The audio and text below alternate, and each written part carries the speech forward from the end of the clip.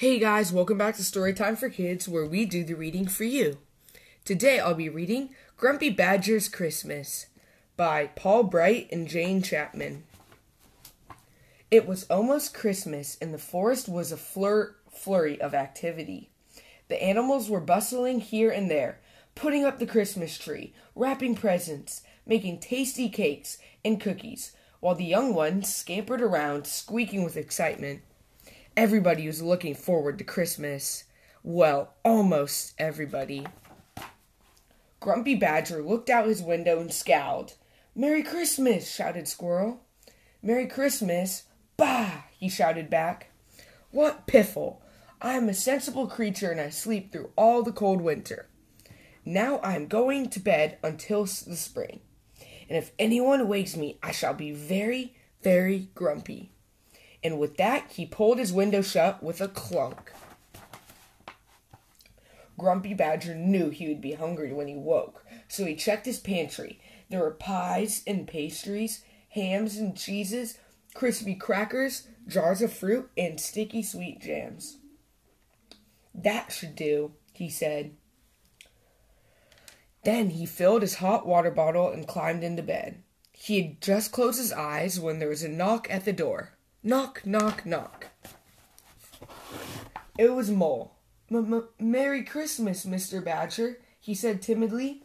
"I'm sorry to bother you. I've been trying to put lights on the Christmas tree, but it's just too big. Could I please borrow your ladder?" "Christmas tree?" spluttered Grumpy Badger. "Piffle and double piffle. Christmas is for sleeping, and that's what I'm trying to do." Then he closed his door with a bang. "Bah!" huffed Grumpy Badger, climbing into bed. "Borrow my ladder indeed. All I want is a bit of peace and quiet, so leave me alone." He peeked under his bed where he'd put more food for springtime, candies and cornbread and cherry cupcakes. Then he cuddled deep into his big warm comforter. He was just starting to snore when there was another knock at the door.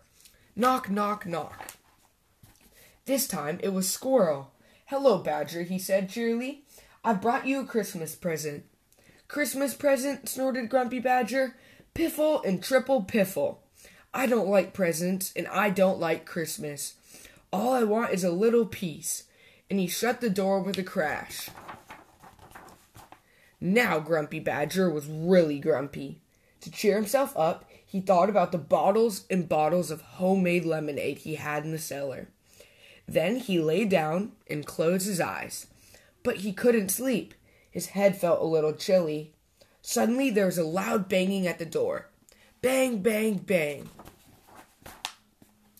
"Oh, what is it now?" Grumpy Badger sighed. He was about as tired and grumpy as a badger can be.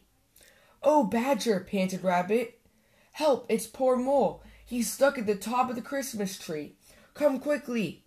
"Piffle!" shouted Grumpy Badger. "And triple piffle on top of that. Why can't everyone just leave me alone?" And he slammed the door so hard that the whole house shook. Slam! At long last, Grumpy Badger fell asleep, but soon he was tossing and turning and wriggling and squirming. He was dreaming of Mole, dangling by one tiny paw from the top of an enormous Christmas tree. Mole was trembling. Mole was about to fall. "No!" screamed Grumpy Badger, and sitting bolt upright and suddenly wide awake. "What have I done?" He jumped out of bed and grabbed his ladder and dashed into the street. Grumpy Badger raced up to the Christmas tree. "Hold on, Mole," he cried. He scrambled up the ladder, scooped Mole gently into his arms, and helped him down to the ground. "I'm sorry I left you hanging," mumbled Grumpy Badger. "I suppose I've been a bit of a grump." "That's okay," said Squirrel, and he gave Badger back his Christmas present, a soft and fluffy nightcap. "I've been so grouchy," said Grumpy Badger. "What can I do to make things better?" And then he knew. Badger's Christmas party was the best ever. There were pies and pastries, cheeses and hams, sticky sweet jams, cookies and cupcakes, and bottles of homemade lemonade. They jigged and jived and joked and laughed late into the night. "Merry Christmas, everybody," Badger cried. "And if you don't all come to my party next year, I shall be very grumpy indeed." Guys, I hope you enjoyed listening to Grumpy's Badger's Christmas. Go check out our Instagram account at Storytime for Kids Podcast. We'll see you next time. Bye.